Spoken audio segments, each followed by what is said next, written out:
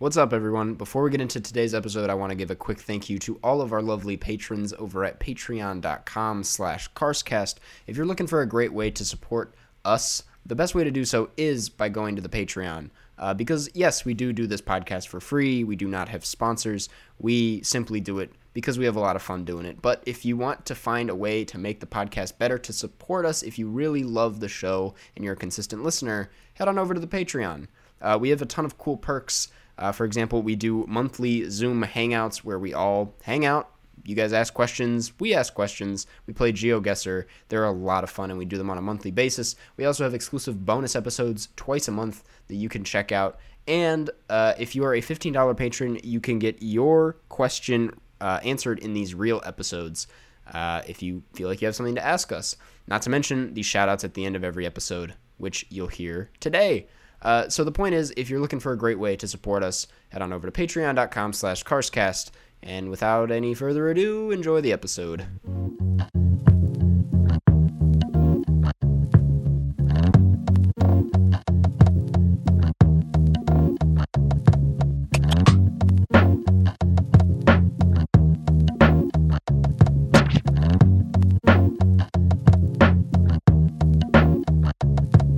Hello. Welcome to the 93rd episode of the Carscast Moviecast. Big number 93. Big number 93. 7 more episodes until we're at the big hundo. And then we're doing our Giant I keep wanting to say I want to say ranked- listicle. Is listicle a thing? Our listicle list. Yeah, that's not a thing at all. I'm sure there's a website called Listicle. Yeah, listicle.org. Doesn't sound good though. There shouldn't be. No. Jeff, Dude, it's been a while since we've done this. It's been a long time, yeah. It's Yeah. because, there was Jared, and there was Zoom, Jared, and there was holidays, yeah. and now We're back at it. Yeah. I was wearing right when we started. I was wearing a black hoodie like you were, Right, and then I thought that the mood of that was kind of It was weird just- to have two guys wearing black. I thought we looked like Ladies. two characters in The Social Network, kind of like we were just Kinda, very or- casual. We look like college students, Yeah. and we are not college students either. No, of us. I mean We're- you're almost. Here's the thing. You I totally like to still say it though. look like a college student. Like I Yeah. think maybe I still pass for like 26. Oh, you could still look like a college student. Yeah, like that's the vibe get I the- generally give off is like later mid 20s, I think, Right. So, but you definitely are still like easily 21. Yeah, well, yeah. I'm 23. But okay, I also just shaved last night, so I guess I look a little... You know what I've decided? I've been on and off since like October with the mustache, and I've decided I'm done with it. I think it's run You're its done? course. Okay, that's yeah. good because I that's my thing. Okay, yeah. I was like, there were some... I was trying to find something for an episode recently, so I had to go back and look at like an older one from like October, and I didn't know how bushy I looked. It was really there at one point. Yeah. I mean, it wasn't, but getting there. You've had some big October looks since we've done this podcast because we've had 2 Octobers, and I think the first October is when you had the Was pink, the pink orange hair. Yep. It was supposed to be orange, but it was pink. It was no, it was, Right? it was supposed Or to no, be it was pink, supposed to be pink, but it was orange. Orange. I really wanted what Yeah. the goal was there was like baby pink, and I obviously did not come close. I got No, but salmon. it kind of worked. Thanks. Yeah, no, it looked real. I won't lie. I really liked the way it looked the first day, and then it slowly got more orange, and then it eventually was just like a peach, and then it was just blonde and then by the time I hit LA, I just had frosted tips, and I was like, wow, that was a choice that lasted a long time. Dude, if this was 2001 and you were Jonathan Taylor Thomas, that was the look. Raking in rolls, yeah. Be playing the Dude, Tangerine you would have been Bear. getting home for Christmas just on time to get your dad's car. Yeah. I didn't ask you, Jeff, but what year did legendary actor Heath Ledger die? This is the Okay, trivia so- question. I didn't just randomly ask him that. No, so I'm going to do a little bit of logic here, is that I know his last role was The Imaginarium of Dr. Parnassus, directed by Terry Gilliam. Okay. So that film was finished when it was like Colin Farrell, Johnny Depp, and someone else. I forget who it was. Let's just say Army Hammer. They stepped in It probably wasn't Armie Hammer, Yeah, but, they stepped in and then finished it because it kind of worked. But I think that film came out in 2009, so I'm guessing it was 2008. Boom. 2008. 2008. You nailed it. Wow. That's actually you put together pieces for that one. Yeah. It wasn't just I mean, I knew it was sometime between 2006 and like 2010 just from like vaguely remembering it, but that was I had to go through the process. Well, you got it right. So that's really sets the tone for the episode podcast, I guess. Gonna get a lot of things right today. Yeah, I was gonna ask about your New Year's because that happened since the last time. Okay, so recorded. My brother and sister are home. They both actually quarantined for 2 weeks, like together, before then entering the house that I have been in with my parents. Right. So currently we're all here. They're leaving like in a few days, but when they were together quarantining, they got into the habit of watching The Price is Right every day. I'm going somewhere with the story. It's gonna be okay. I was like, that's a very rare. that was not the punchline. Yeah. Okay, so then that has transitioned into our house, and we've watched a ton of The Price is Right. Now they just let that set the stage. Okay. Now, this is just out there as something else that has happened in the world. Is that in like the Tampa Bay area, there was this guy that somehow late at night with my mom 8-10 years ago, we stumbled upon, was at like midnight or 1 a.m. on a paid programming channel. There was this guy who made his own late night show because he wanted to be a late night host. So he made his own late night show that he paid to have aired on a channel. And his name was Motown Maurice. And I always, like, my mom and I always remember this because we were like, what is happening? And it was like, it was very like badly produced, but it was kind of endearing because this guy just like really, you could tell, wanted to be a late night host. And he actually was like fairly charismatic. So I was like kind of into it. And he did this thing whenever, like, after his monologue where he was like pointed at his, because he had a house band, and he would be like, take it to the, or they'd be like, help me take it to the bridge or something. And then he took it to the bridge, and what that was he did this dance where he would just like shuffle his legs back and forth and kind of like spin around a bit. Right. So I was like, Motown's taking it to the bridge. Okay. So this was like 10 years ago. It was just like something that happened, right? Yeah. My family is sitting on the couch together. We're watching Wheel of Fortune. And the announcer, he says, Motown Maurice, come on down. And then Motown Maurice is on The Price is Right. Motown Maurice just comes out, and we're just like, what is happening? It's this random guy who had his own show he paid for in the local Tampa Bay programming. And he's on The Price is Right. Price is Right now. Did he take it to the bridge? So here's the thing. Then he has to, bid. He's at the podium and he has to bid. Yeah, he's doing his thing. Yeah, so they like have a product and then he bids. Yeah. And he wins. So he goes up and then he jumps out and he starts taking it to the bridge. After he, like, this little dance after he gets the bid, right? He starts, I'm like, what? He's taking it to the bridge? Okay. And then here's the thing. It's not over. Because now he's playing a prize game. Right. With Drew Carey. And he's just like, Motown, and his name is Motown Maurice in the show. I thought that was like a nickname and he would be called Maurice. But on his name tag it says Motown. Okay, and now Drew Carey like has a game for him. And he plays the game. And he wins a car. Dude. So good for Motown. And the whole time, there's just like 10 minutes where my family's just all staring at each other like, are we being pranked? Yeah. Like, how is this real? It's a very specific thing. Because that was always like a very specific inside joke I had with my mom. Yeah. Motown Maurice, who we just saw on TV. I'm looking him up now. It was the most baffling thing I think that's ever happened to me. He looks so happy. Seems like a really positive dude. He was in the 2018 film Snake Outta Compton. So that's cool. All of his movies seem like they're like reptile related. There's Dragon Soldiers and Alien Expedition. Anyways, yeah.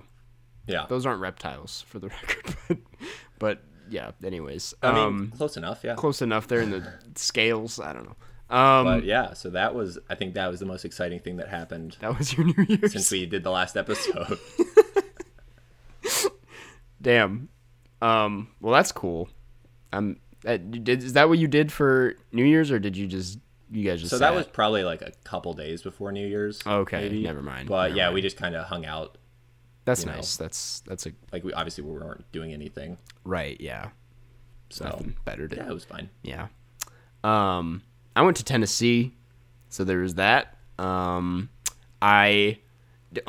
was I was gonna tell you. You asked about this earlier. I'm gonna answer on the pod now. The South. This was my first time in the South, the deep South. Oh, I forgot. We totally because I vaguely asked you about this before the podcast. I'm like, I'll ask you again. You gave like a more full answer. I was like, all right, I'll just jump into and you were this. like waiting for me, and I'm like, yeah, keep talking. I'm like, I was supposed to prompt that answer.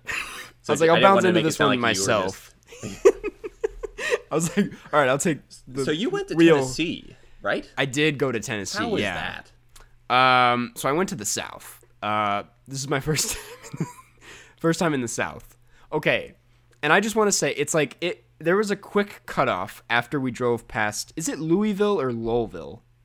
I've heard both. So I think the people there say it the second way, but like to everyone else in the world, it's Louisville. Okay, because I have a friend from there, and she always says Louisville. But anyways, yeah. As soon as we got past Louisville, it like got so southern, and I mean like I didn't know.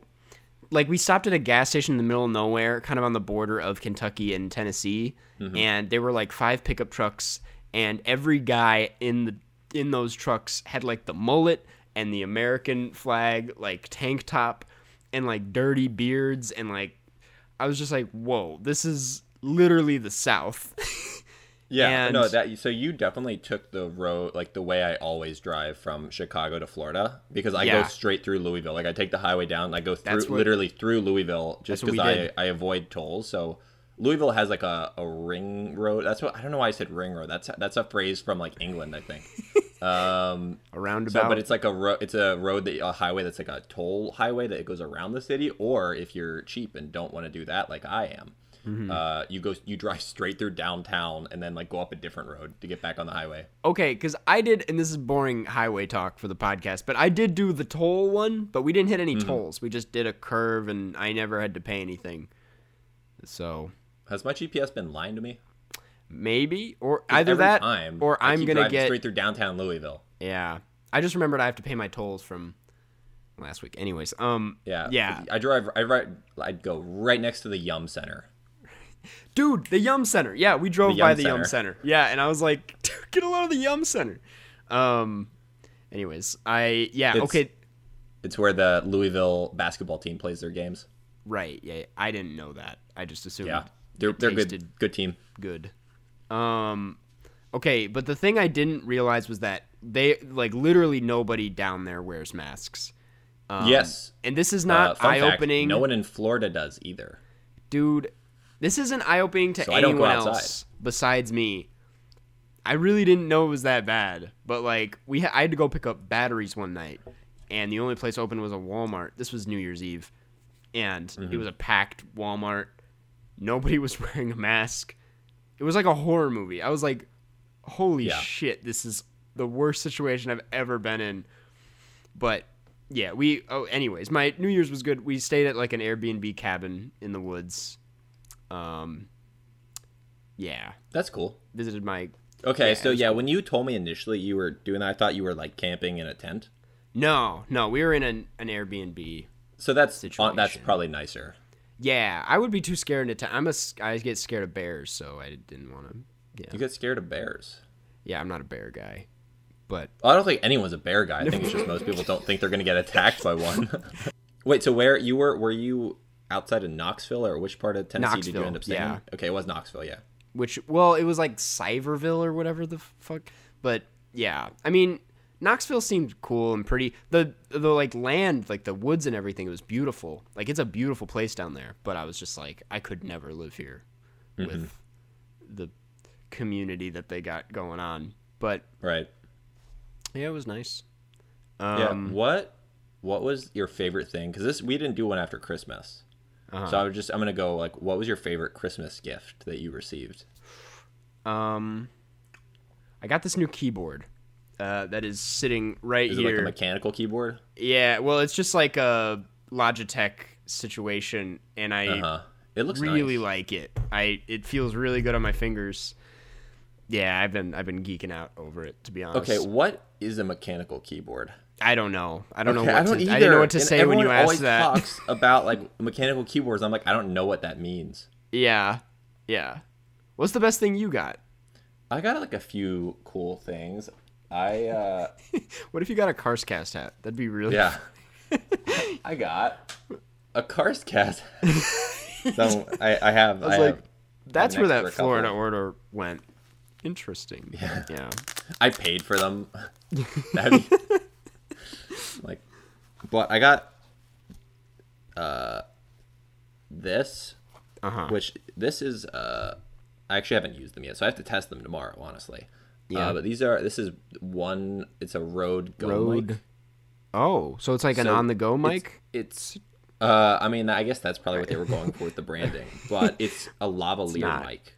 So one's Okay. like a receiver and one is like a transmitter. So this it can use as a lav mic, or you can plug like an actual lav mic into it and then run it up. But it's just like a wireless mic system. Okay. Nice. So That's theoretically, cool. you know what? I could do? I could try to use this for the podcast. Just like Yeah? If it's just better clip than it the on. travel mic, yeah, then you could Yeah. just use your hand. Well, I guess you can already use the your thing is hands. that I've been buying a few new like camera things Uh-huh. for next time I travel, and I realized that I'm probably going to need to find a way to use one of my other microphones that I'm bringing instead of this, because I don't think I'll have the bag space for this guy. For even a Even though it's travel very mic. small, Yeah, I was going to say, that's I'm getting real low on bag space with how much stuff I'm trying to bring. Damn.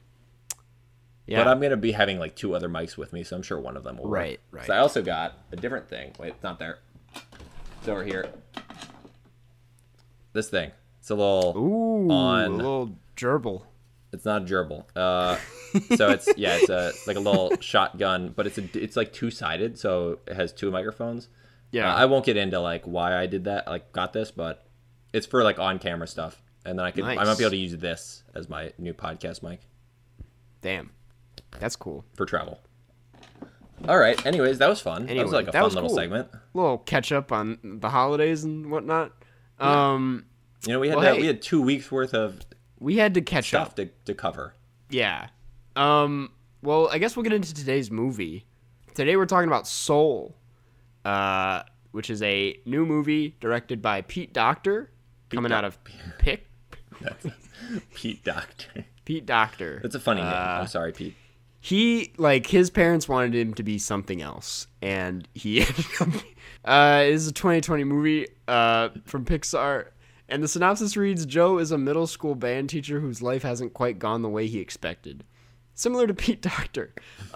His true passion is jazz, and he's good.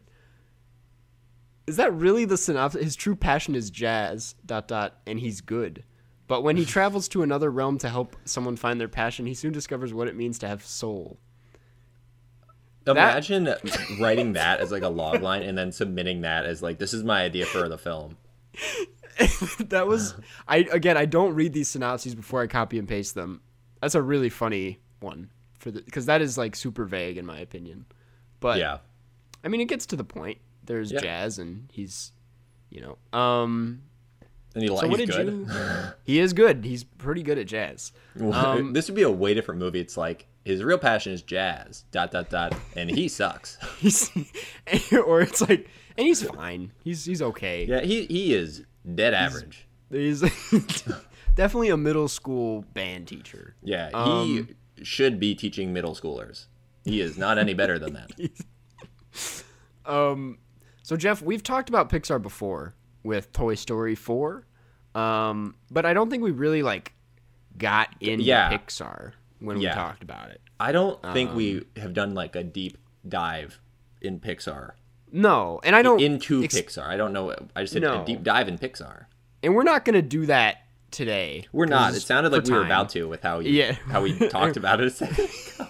We haven't done that. I was like, my head was trying. I'm like, I was not prepared for this. Yeah, no. But I do want to know, like what your relationship with Pixar is, like. Yeah. Because I feel like this is a Pixar ass movie, and I just really wanted to is. get your take. I on have it. always liked Pixar a lot. I mean, Pixar is of all the the CGI, films, like Pixar is way better than DreamWorks. I'm just saying. I'm just throwing it out there. They are the top tier. Yeah, they are like DreamWorks has what Shrek, and then. Well, let's not start shitting. No, they have Madagascar. They have Madagascar, but Over the Hedge. I think that they go for like the quotable like meme movies. DreamWorks is how I always felt. Mm-hmm. Like the movies are very smart still, but I don't think that the messages are at the forefront of their minds when they make DreamWorks films. Totally. Well, and I think Pixar films are a lot deeper. DreamWorks is making like amazing animated films, like just really like using the medium to its fullest, like doing a lot of fun things. And Pixar is like trying to change the game, like with every movie they do. Like each one is so different, and I mean, besides the sequels, obviously. Each one is so different. Toy Story 2 completely different than Toy Story 1. And they really went outside the bubble with Toy Story 4. Their fourth Toy Story movie. I didn't think Woody was gonna explode. They changed it for me there.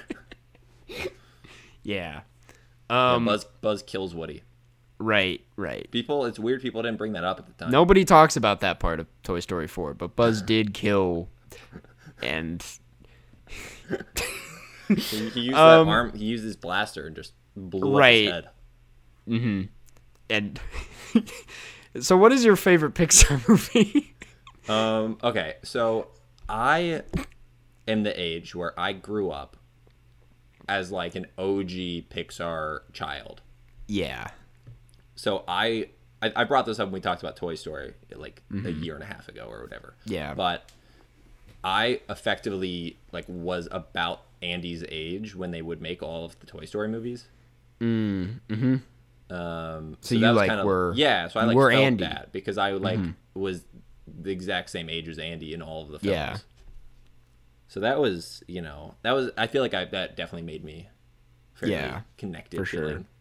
And also they were great and like groundbreaking at the time because before that I was just into like Disney films, like all the Disney TV films.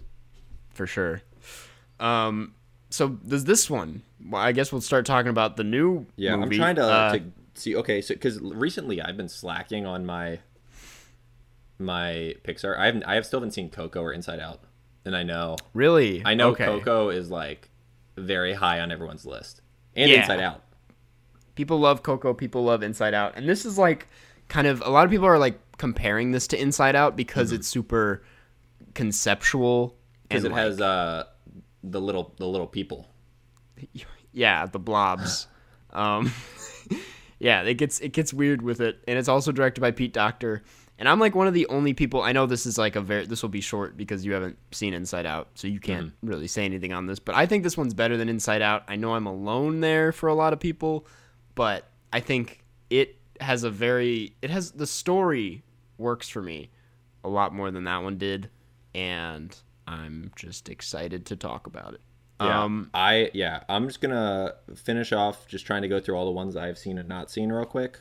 I think I've pretty much seen all of the main ones up until like 2012. So I never saw Brave, and I didn't see Onward.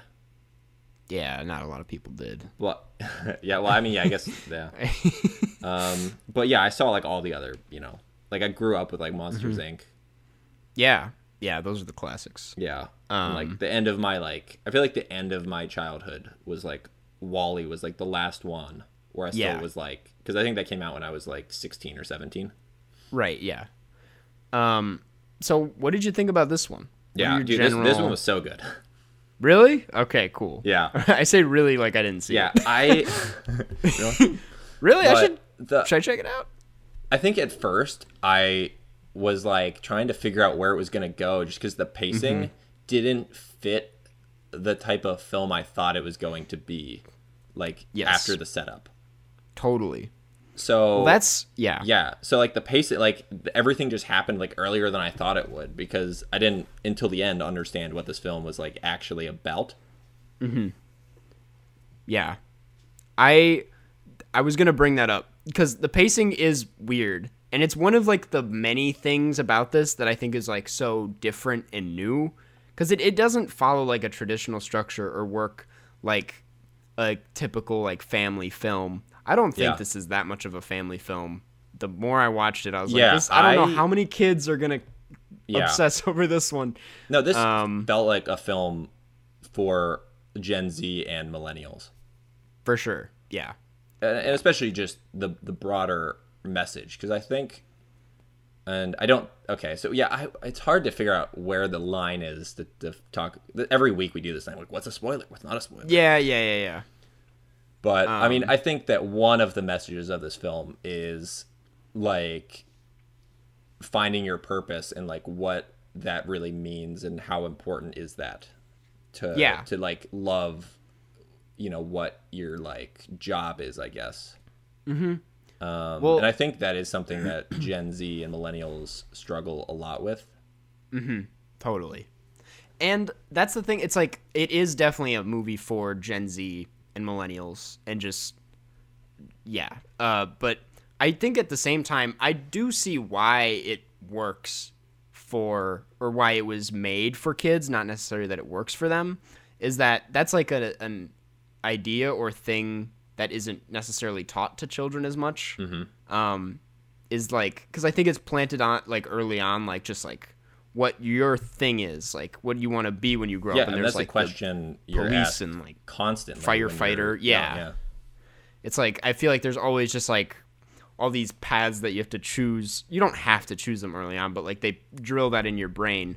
And this is like making that case for that not being a thing that you need to feel fulfilled in the long term. And it's not like that's going to hit hard for a lot of kids. They don't have the emotional maturity to be like, okay.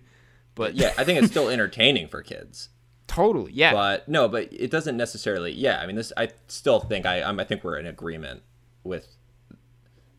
I don't know. I was about to say something and I realized that you just said it, and I was gonna be like, I agree. Like, it's a film for Gen Z and millennials, but it's kind of packaged as a kids film, and that kind of works for kids, but it's not. They're not really understanding everything. That's like not all encompassing for what a kid's gonna understand. Mm-hmm. Yeah, I understand. Yeah, for sure. I'd want to make one quick thing before we like move past that structure thing we brought up earlier. And I brought this up in my Letterboxd review and I think in my ranked video. But like, I think something I like so much about this and why it's like the first Pixar movie in a long time that I really love is that it was nothing like I expected it to be.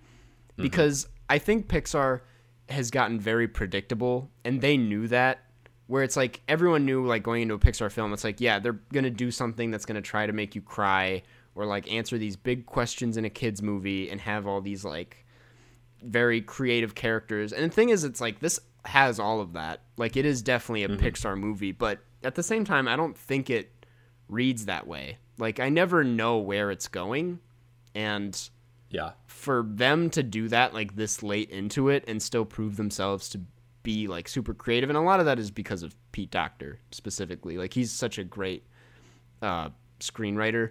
I think we both agree that good choice not being that doctor your parents wanted you to be. Right? Yeah. I mean, it wouldn't hurt, right? But still doing a lot of good. But yeah, I just think it was a very original movie. It both in the way it told what it had to do, because it literally starts in what feels like that weird third act that movies usually go into with like these high concept, weird visual things. And that's like where the thing starts. Yeah. And I'm like, what's going to happen next? And then it goes back to reality and just plays going back and forth. And it does that really well, in my opinion. And, yeah. Yeah. And I think that it did a good job of setting up a lot of the components that it had all these callbacks to, without a way where it just was not as predictable as I thought it was going to be. Yeah, totally. Because it did all these things where he's like, you start where he's like in the zone, like doing like musical, and it's like the way it's animated, you could tell that was important, but it wasn't important in the exact way that you anticipated. And again, I think this film was way more unpredictable than I thought. Yeah, totally. Also, it's like halfway through, or not even halfway, like as soon as it gets to the second act, I would say there's the cat incident. Mm-hmm. I guess I won't go any further for spoiler sake, but you look at that and you're like, oh, that's the movie. This is the adventure portion. Yeah. But then it's like over, and there's still like a whole 30 minutes left, and yeah, that's another example of the movie just doing something kind of it still works, and I'm glad that part is in there. But the cat incident.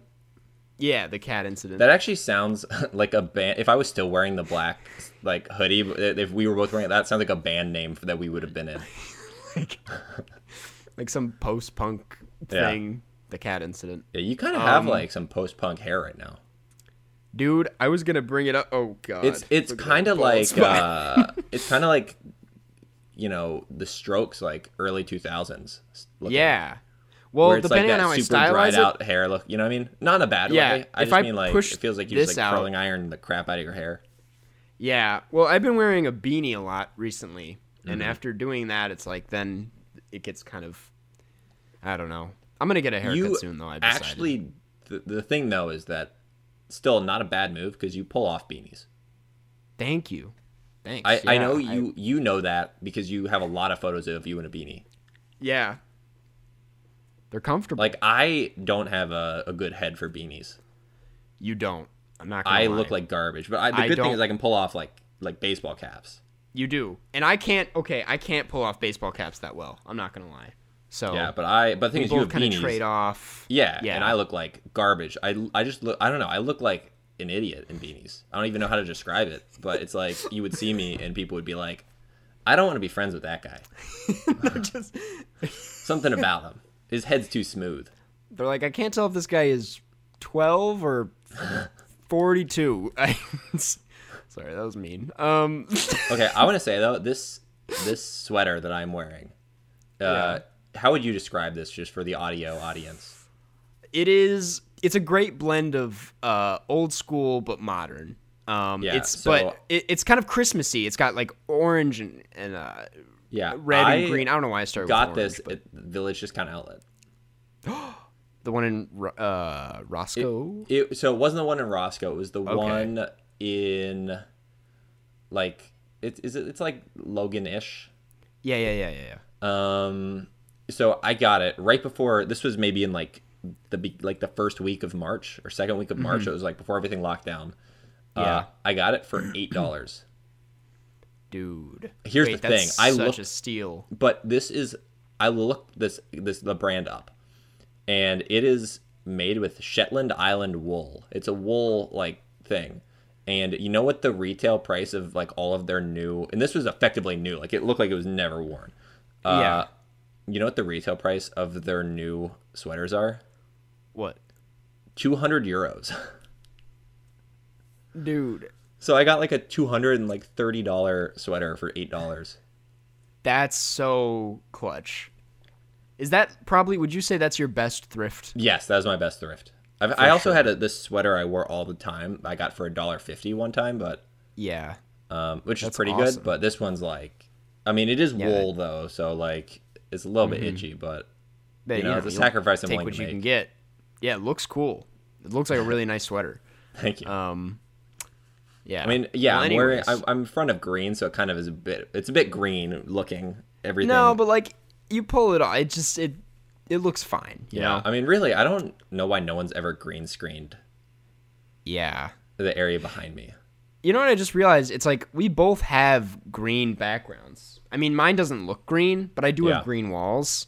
It's not as green as yours, but it's just an observation I just made. Yeah. So anyway, Soul.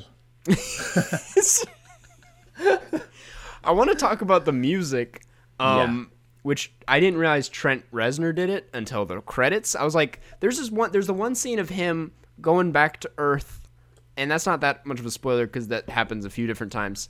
And isn't that more of a spoiler that you just talk about how many times it does happen? No, because it happens a lot in one scene. There's like this arpeggio.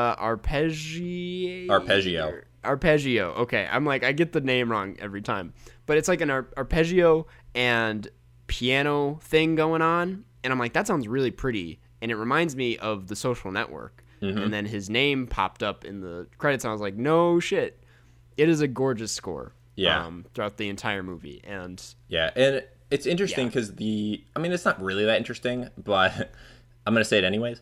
How there's a lot of music in the film, but the style of music that the score is like completely different. Totally. Yeah. Like it doesn't even sound influenced by it. No. But it works. It works. That is so true. And I don't know how, to be honest. Also, I think someone told me this, but Jean Baptiste from what is it, Stephen Colbert or whatever? Yeah. He did the piano sections for all the jazz, which that sounded amazing. That is an animated thing about this that I was just like geeking out about. It's like the fact that they got his fingers to like just play all the piano. I'm just like, that must have taken so much work, to be honest. Yeah, unless they Probably cheated and just didn't do the right notes. I'm sure they did. I'm sure that's the thing. But I'm sure not they smart did. enough, like musically, when it's that fast to tell. That'd be funny if it's just completely wrong. Someone makes a video of him actually pressing the notes he pressed, and it's just. Yeah. Anyways, wanted to bring that up. I guess we will. It's hard to talk about anything else without talking about spoilers. Yeah. If you want to skip spoilers, go to the 49-minute 56-second mark. I'll give you a second. Pause the.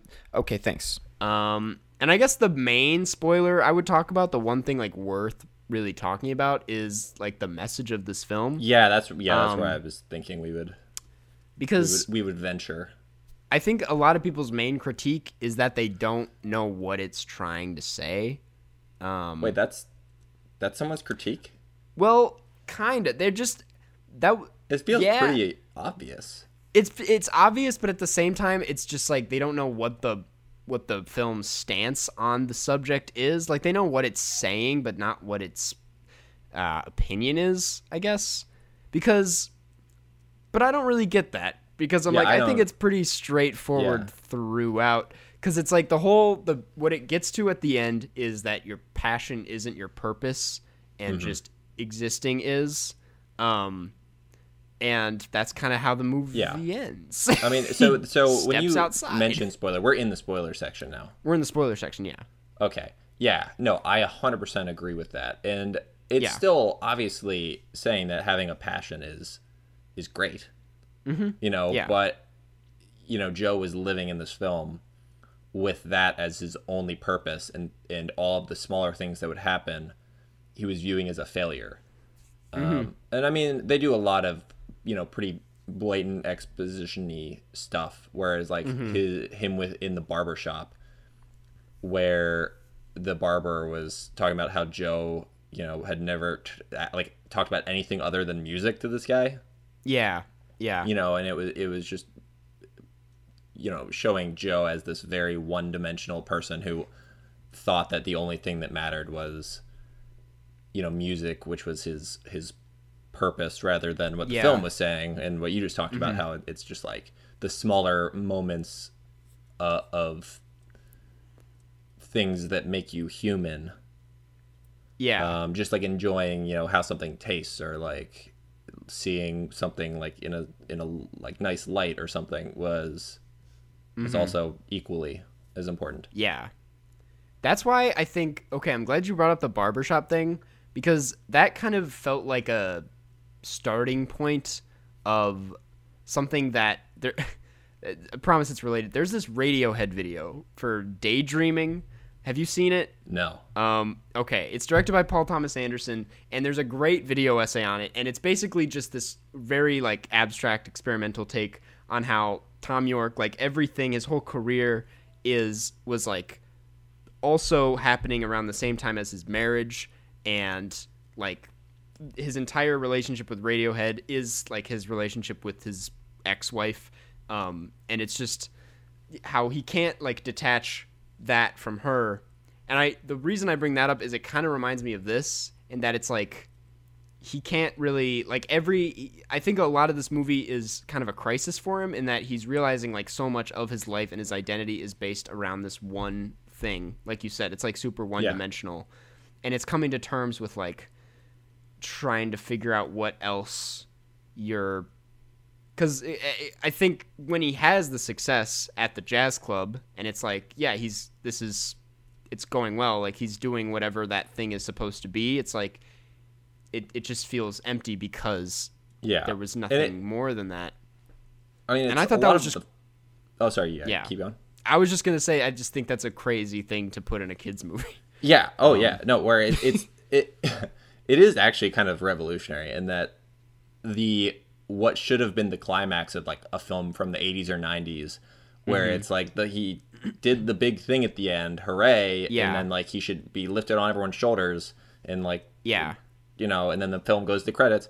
But what actually happens is everyone's like, "Hey, great job," and then and then his mom's like, "I'm proud of you," and then it's just like it goes back to mid, back to the middle, and he's just like, "Okay, well, that was cool, I guess." Yeah. I mean, it is kind of. I don't know if I paused on that specific moment necessarily in my brain as like a big idea. Mm-hmm. That didn't make any sense. These words I'm saying aren't like I'm 50-50 on like the ratio of making sense. But it wasn't like something I paused on as like, oh, this is a big moment to like consider what this film is about. But now that you're talking about it, I'm agreeing. No, yeah, there's a lot that I overlooked the first time. That's why I kind of want to watch it again because I feel like it's a good movie to watch 2 times because I feel like there's a lot that you pick up on the second once you realize like what it's doing. But I thought it was that was the point of the movie. You actually don't really see Joe happy very much in this film. Mm-hmm. Yeah. Well, I mean, what do you mean?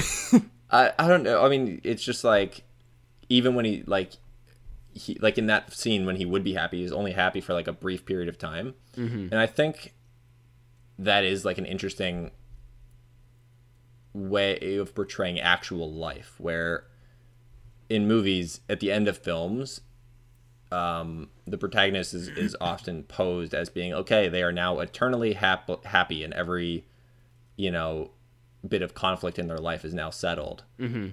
Where this was a much more realistic interpretation of achieving a goal, where it's fulfilling in the moment, but it's not like life affirming. Yeah, totally. And the scariest part about that is the fact that like if that was supposed to be the thing that was life affirming and it wasn't, like where do you go? What is? Yeah. And that is what the film is about, and that what should be fulfilling is all these much smaller things in conjunction with your professional goals. Yep. It's all like one big ecosystem of what your life should be. Yeah. And that's why we got there. We got there. We nailed this discussion, in my opinion. I just think that the ending too, when he steps outside, which again, it's like I don't know why. There was this tweet that was like that last scene undermines everything the movie was telling you, and I'm like, how? It literally is the point. He steps outside and like takes this big breath in and is like finally in the moment and in this situation, as opposed to literally like in his head the way he was the entire movie. Why do you think that someone would read that as undermining the film? I don't know. That's the thing. I think I have an idea. Okay. And I think it's because, unlike what we just said, which is, I think pretty much the correct interpretation that we're taking here. Yeah. I wanted to sound as cocky as possible. Like, we understand this Pixar film. 94th rated film and TV podcast on Spotify last year. That's us, baby. But I think if you were reading this as the little things are what's important, you could see this as undermining the message, because he's going back to his normal life just with a greater appreciation for the little things rather than changing his life. Mm-hmm. But I think it's not about that. It's about the little things having their place in life. Yeah. rather like because you can't have your life just be only little things. You need some kind of drive or motivation of a more pointed goal to you know, like I can't just be like every day I'm gonna go on walks and look at the sky and touch the grass. Yeah, like you could, but that's a bit weird. It's not. Yeah. Where you do need this like overarching. I mean, it's how a lot of like, you know, on USA Network they had this golden era of like all these procedural shows. So they had like Burn Notice and Psych. And the way those shows work is unlike just like straight up cop procedurals where it's like every week there's a crime and they solve it. In that show, it's like in Psych, every week there's a crime, but there's also about 8 minutes of the show dedicated to a overarching backstory. So it's like there's personal stuff that happens for part of it, and then the rest of it is like the every week different crime thing. Yeah. And so bringing that back to this movie, it's, you know, you need an overarching goal to grow, I think, because I don't think growth happens with just the little things. I think that you need the little things to be happy and understand like their place, but I think you still do need like a motivational long-term goal that you're working towards. Yeah, it's just but that's recognizing not the only thing that's important. That goal isn't like the goal. It's not the only thing that's important. Yeah, there isn't, and that goal can change over time. Yeah. It's not a goal that necessarily needs to be accomplished, but you're still working towards something. Yeah. And it's if you fail at that, like Joe was failing in this film at being a musician for a long time, it's not a failure of your only purpose in life. It's just a failure of one of the things you're doing while living. Yeah. Totally. And it's not necessarily a failure. It's just you didn't, you know, succeed in one thing. Right. I feel like I had it for a while, and I like no, you did have it. That was it. I think that's literally like that's what we have to say about it, to be honest. Yeah. Okay. How does this film resonate with you in any specific way that you want to talk about? You know, it did I think it captured this like anxious. I don't want to use the term panic attack because that is like a literal dangerous thing, but like something along the lines of that, of just like being very in your head about something, which is what happens in like the third act of the film, and then coming out of that. I think the way they just not only like told it, but even like animated it, just those last like 10 minutes of this movie was insanely accurate. And you can really feel the relief of when he steps outside, because there is like something about just kind of coming back to earth after you've been just having these existential crises and freak yourself out about like what you're doing here. And I thought this film, better than like a lot of movies I've seen personally, really nailed that. I agree.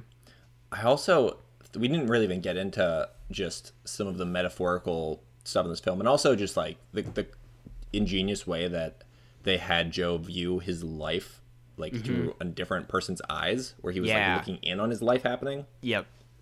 Totally. Where he was a cat. Well, that's the thing. Just burped in them. That's the thing. It's like we didn't even talk about like Tina Fey's character. I forget 22. 22. We didn't get into 22. Frankly, I don't think it matters that much in the grand scheme of the movie. I think 22 really acts as just a device for the plot. Although I'm glad they didn't show 22 after going to Earth as a baby, because that would have been weird. That would have been weird, yeah. Well, that's you see like Joe makes eye contact with some baby on like the sidewalk and like smiles. You're like, that's 22. We didn't get to like the mother stuff. I feel like there's a lot we could say about his relationship with his mother. And there's like something that this renowned like jazz singer says to him, or not singer, I forget what instrument she played, but that she said to him, saxophone, I want to say. She's had a different thing going on too. There's just a lot to pick apart about this film, but we kind of got to the gist of it. Yeah. Which is I say watch it twice. Watch it twice, you know. Cool. Watch it 3 times if you really want to. Right. I'm just very... Carscast official recommendation. That's our new thing. We scale things on how much we think you should watch it. Like, I think you should watch this one 7 times. I think you should... And then there's the bad ones where we're like, I don't think you should ever watch this. I think you should ignore it. Yeah. The title of our podcast before it says, do not watch. Cool. Have you ever watched anything 7 times? I'm sure I've watched Fantastic Mr. Fox about more than 7 times, yeah. Yeah. Because it's like, I make it like a yearly thing at this point, and I've been watching it since I was a kid, so that's definitely surpassed 7. Yeah, because I don't think I've seen... I think Ishtar is probably at about 7. Okay. The only 2 films I know I've seen more than 7 would be Dumbo, like the original one, because that was my brother's favorite film when he was really, really young and I had to watch it all the time, and also Space Jam, because that was my favorite movie. Right, okay. Yeah. Yeah, there's like kids' movies that I've seen probably a lot. Like The Tangerine Bear? The Tangerine Bear, yeah, a classic. Okay, Parasite, I'm at 4, so I'm getting up there. I watched it 4 times in less than 1 year, so I'm assuming I'm going to watch it again soon. That's better than having 4 Parasites. Right. Hey, I don't have the soundboard. Wait, do I? No, I don't. Wow. Okay. That's like the most disappointed I've been all week. Right. Do I? No. Yeah. So what are you feeling for a score here? I feel like I have to watch it one more time. Okay. But I'm at the very least, I'm at a 4.5 here. Same. Yeah, I was feeling That's where that. I think, that's, you know, I'm like, maybe a 5, but I think 4.5. Yeah. Same. Cool. Well, that does it for Soul. I'll probably talk about it at some other point down the line. Maybe it'll get a video someday. But it's a great movie, and we both recommend you check it out. At least once, if not 3 times. Exactly. Okay, we'll get into our questions then. These come from the subreddit r/Carscast. It's really turned into a shit show over there, but we still got some questions. If you want to see Carson's face on a variety of different bodies, it's the Reddit for you. It's the number 1 Reddit for that. This first one comes from Ranger Fearless 9051. It's just for me, so I'll make it quick. But I guess it also is, you know what? It also applies to you. It is, what were your experiences as a film YouTuber when you were at around 150 subs? So you've since surpassed that number. So technically... yeah. Well, here's the thing. At that phase, I was just making thank you videos. So, you know, that got me way above that. So right. Maybe just thank people for subscribing. People seem to respond to that. Yeah. Yeah. All right. So I'm going to say Carson probably has a little bit better advice. Yeah.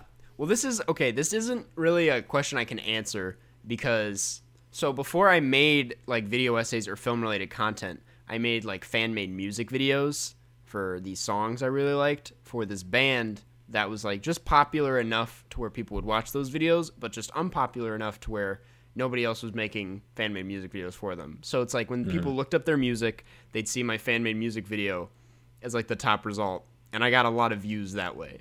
And you know, that's not enough to build the channel, but I naturally got like 1,000 or so subs off of that, which was cool. That's pretty good. It was pretty good, yeah, because it's like I made 3 of them for one band, so people just honestly assumed I was affiliated with them. I was not, but they subscribed anyways. So I came into video essays with 1,000 subs already, but when I started making those and like just made the switch, I don't even really remember, to be honest. It was just like a few people that were like, hey, really enjoy this video, and kept making them. Yeah. It was like, as far as like what it was like, it was just kind of a fun hobby at the time. Yeah, I think that's probably how you have to treat it, as like, if you want to genuinely make a go of it, you probably, and I haven't not done this yet, but you probably have to make like 1 video a week. Yeah, right? Because that's what I've heard the YouTube algorithm wants. It's consistent. especially like as you start like growing it. Yeah. Like then you should probably start like uploading regularly, which I don't even do now, to be honest. But what was I about to say? Oh yeah, I do remember just having like a lot of fun with it and being very excited, which I think I cannot emphasize enough is just essential if you want to make videos, because I know a lot of people just do it to see what would hit and what would get views, and it's like I was doing it because like during class I would just like be writing all these notes and start writing the essay for it because I was so excited to go home and make it. It's like I wasn't. See, that's where you have to be. Right. I was having and I still do. I have so much fun doing it, which is why I do it. I don't do it because it's like this seems like a cool thing, or it seems like it's profitable thing. It is a cool thing, yeah. It's kind of profitable. Yeah, it's kind of profitable too, yeah. But it's but that wasn't the primary reason. That's not the reason, no. But yeah, I hope that answered that. Yeah, so just make videos that you have fun making. Yeah. Right? It's like that's the advice. Yeah. It's like a snowball effect. Also, it's interesting because like at that stage, when you don't have a lot of subs, people in the comments talk to you directly. They refer to you as like you. And so it always feels like you're interacting with people, whereas I feel like there's a certain like point that you cross where people start talking to you in the third person, and that's when it starts feeling like you have an audience as opposed to people watching your videos, and that's when it starts to feel like a professional thing for some reason. I don't know. That wasn't worth bringing up. It was just a thing I noticed. Yeah, I'm still at the phase where people are talking to me directly. Yeah, and say, and hey Jeff, good job. I mean, people still do that, but yeah, it's anyways. This next one comes from Shin Janitor, and it is, what are your favorite Pokemon? Okay, so I've always wanted to get asked this question. Yeah, so again, I'm like the age of the original Pokemon. You know, I was in second grade trading Pokemon cards. My favorite of the original Pokemon was always Blastoise. Right. Blastoise is a good one. I used to have a shirt with Blastoise on it. And you seem like a Blastoise guy. Yeah. I mean, I also thought Ditto was cool. Ditto's cool, yeah. Yeah, I mean, I found my whole collection of Pokemon cards. Like, is it big? Do you have a big one? Oh, yeah. Nice. Oh, I can go get it. It's like 20 feet away. Go for it. Yeah. While Jeff is doing that, my favorite is Magmar. He is the lava guy. Very underrated Pokemon. He has like a giant ridge, which is why I think I empathize with him, because I kind of look like him in a way. But he's really cool. And he doesn't have any evolution, or not in Gen 1, but I always really liked him. I'll put a picture of him up there. Jesus Christ, that's a giant binder. Oh, you don't even know. I mean, I had a lot, but oh my god, that changes the game.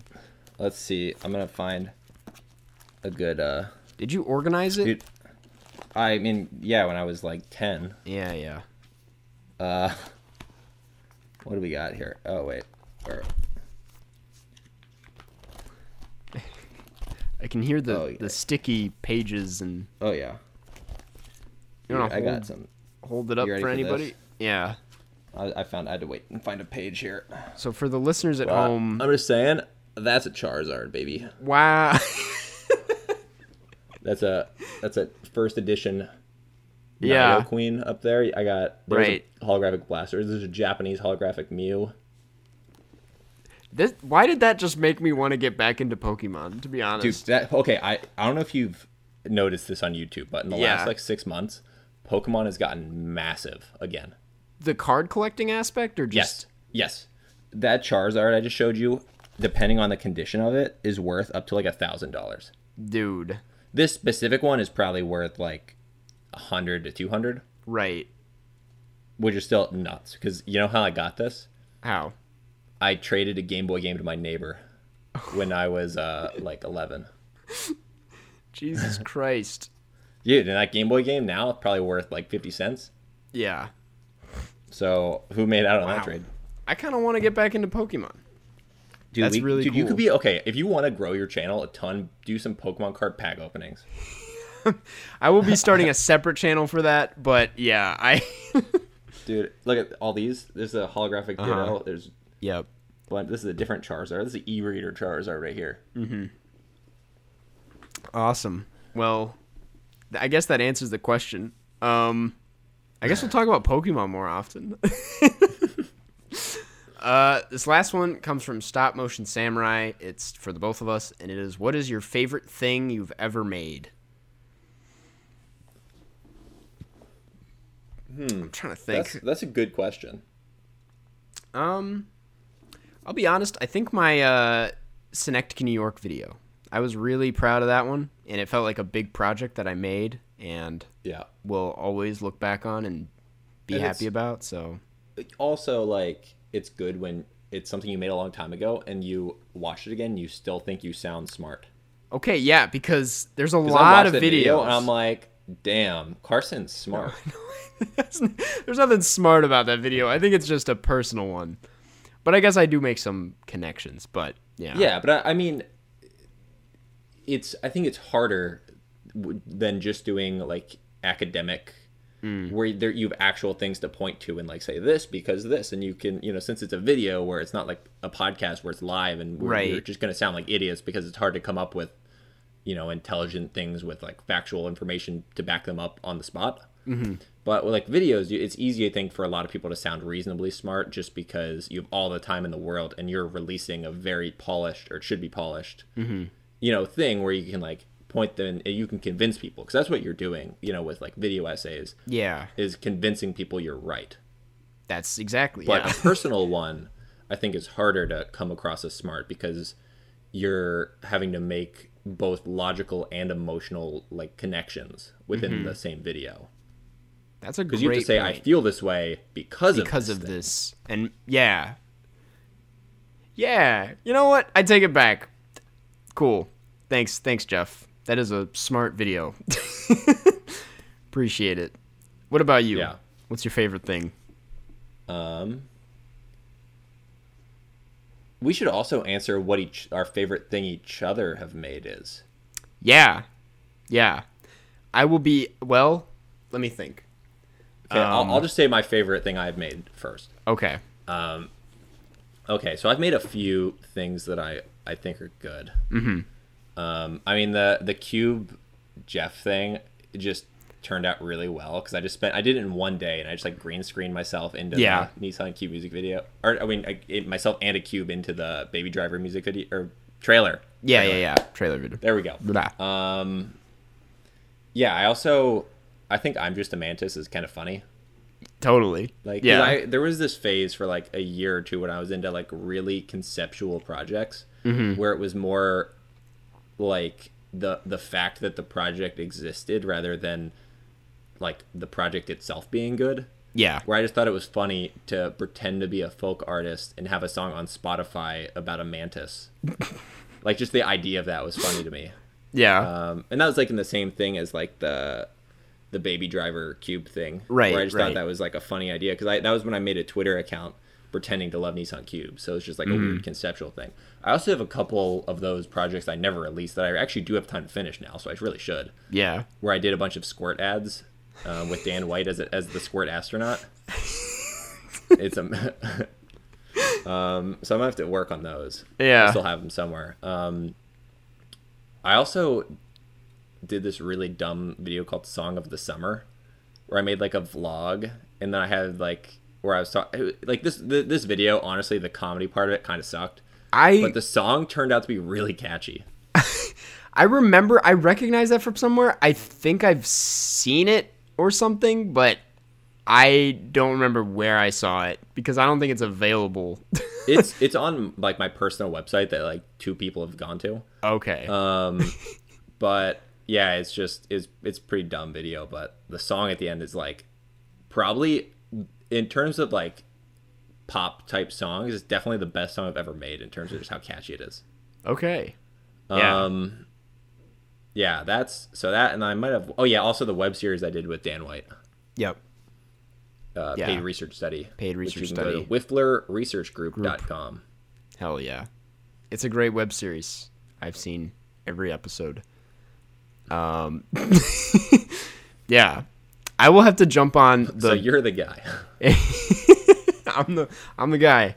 I'm gonna jump on the Mantis thing because that is a song that has I have it in my summer playlist because I added it because I thought it'd be funny, and I've listened to it many times. I think it's like a genuinely good song, and yeah, it's also hilarious. So it's gonna be my thing. Okay, first of all, objectively, Long Toast is really good. Like the animation style is like very appealing. Thank you, Jeff. Thank you. But I also really like the ostrich song. Really? I know you like. Okay, I know. I think didn't you like scrub it from like the internet? I didn't scrub it. I don't pretend like it doesn't exist. I just privatized it because I thought it would be. I was like, it did its run, and I could just make it public again if I want to. I think I know what you could do because I do love the song. I think it's a good song. It's a really good song. It's better than the Mantis song. It's not. It's here's what you should do is like have every year do an ostrich week, and you only make it available for that week. Oh my god. Well, the thing is, it's like yeah, that's a great idea. Actually, I might do that. I know someone will so quickly like once they catch on to that, they'll just download it and re-upload it for people to see. But I'm gonna do. But that like, anyways. it's only available from you. You only get the channel one, the official origin. I'm gonna do that. Ostrich Week won't be happening until next October, I think, is when I put it out. So, yeah. Oh my god, that'd be so funny. Anyways, yeah. And then there's you can make some other video, like a real video on your channel that's like has a movie that has an ostrich in it. Yeah. I'm going to just sneak the ostrich song in the credits of one of my videos and see if anyone catches it. Yep. Cool. Well, I think that does it for questions. Yeah, I think so. I guess we'll get into the wrap-up. This has been a long video, or long episode. But as far as wrap-up goes, next week we are going to be doing another double feature. This one will be a narrative and a documentary, and it will be A Serious Man, the Coen Brothers movie, and the documentary from this last year called Bloody Nose, Empty Pockets. And we'll have a special guest on. I don't know if Jeff wants to talk about that, but it's my friend Kevin. Yep. He's not anyone any of you will know, but I know him. He knows, yeah. And I'm excited. It'll be a fun episode, I think. Yeah, he's fun. Cool. Next, we'd like to read a review. This one comes from the USA from Jack F98. The subject line is super great with 2 heart faces, 5 stars, and it reads, I mainly walk my dog when I listen to you guys. Keep up the great work. That's it. That's I mean, honestly, I like it. And nice sweet, review. yeah. I do have one question about this review. Okay. Does that mean that you listen to a part of it every day during the walk until you finish it, or are you walking your dog for like an hour and 10 minutes? Yeah, because it's a long podcast, and we don't. I'm assuming you don't listen to the whole thing while walking the dog. Yeah, so. I mean, I could definitely see you like doing it in 15-minute increments, right? And like finishing it in like 4 or 5 walks. Yeah. But it would be kind of funny if like you don't let the dog get back home until you finish the podcast. You're like, no, we are still walking for 40 more minutes. I do not care that you're done. They're just now getting to the movie, and we've been walking for 20 minutes. All right, well, okay, wait. They're not talking about the movie anymore. They've gone off on a tangent. They're talking about Jeff's sweater now. They just realized both of their backgrounds are green. It's the Charting Movie Podcast. Anyways, thank you, Jack F. And lastly, we'd like to thank the patrons. Can't spell charting without heart. Heart. I mean, there's no E in that, but it still spells heart. Right, you need those 4 letters. Yeah, I mean, it still spells heart. It's just not the kind you're thinking of. Not the one that you're thinking of. It's Kevin Hart. Yeah. So yeah, we have a Patreon. It's patreon.com/carscast. If you want to help support the podcast, this is the best way to do so. Over there you can get exclusive access to bonus episodes, Q&As, shout-outs at the end of every episode, Zoom Hangouts, which we just did. It was a lot of fun. And, yeah, I mean, I will say that everyone who was a patron in like last month, that was the money I used to buy my family Christmas gifts. There we go. So... Look at that. That's awesome. Well, without any further ado, here's that shout out at the end of every episode we talk about. And there it is. Thank you. Addison Ware, Allison Grace, Annabelle Falk, Ben Chow, Bex, Blake Root, Boat, Brandon Yu, Brock Schultz, Camilla, Eden, Fozzie Bear, Grant Gow, Hannah E., Harry Remedianakis. Help. How do I change my profile name? I am very confused. Please send help. I am in dire need. Iron Tusk 93, Iva, Jaden Easton, Jacob Kolnes, Jane V, John Van Hout, Joshua Krizwicki, Kara M, Katie T, Kaylee Patney, Lickwe, Liv Rob, Lucian Vicina, Maddie Robertson, Martin Deff, Marilee Borslow, Micah Simmons, Michael Decker, Monroe Page, Parks, Riley Ost, Robert Burke, Saba, Sam Farr, Sophia Arieta, Supercalifragilisticexpialidocious, Smitty Werbin, Jagerman Jensen, Taylor Hardy, 10 billion. This podcast peer pressured me into getting a letterbox. Tom Likes Beans, Vegard Strom, Vera S, William Fontaine, Jalbert, Xavier Fossier, Yolki Sasquatch, and Yusef A. Thank you. Few Good new job names on in names, there. Karsten. Appreciate it, Jeff. So yeah, those are the patrons. That's the next week movie. That's the review. That's everything. That's it. So do we have anything else to say? I thought we had one other thing to say, but I forgot. No, I don't. I couldn't don't tell remember. if you actually knew there was one more thing to say, and it No. was like a little preamble to get into it. No, I was like, that would have been a cool preamble in the yeah. But what about like you said that the way people are about to say like, oh, and it's this guy's birthday today. Yeah. You're like, there's one thing I'm forgetting. Yeah. But we will be doing two. I did this like a couple episodes ago where I'm like two, but I do it with both hands, so it's four. We're doing two. But yeah, we're doing two patron exclusive episodes plus a hangout this month. Yep. So look out for those. Yeah. There'll be a lot of fun. We don't have a date yet exact because we just did one patron hangout last week. Mm-hmm. Or was it this week technically? It might have been this week. week. No, it's Monday when this comes out. Yeah. So no. It was last week. But yeah, so yeah. we'll do another one this month. And we're doing, so yeah. Cool. Be on the lookout. Do you have anything else to say, Jeff? Yeah, I sure do. Catch you on the flip side.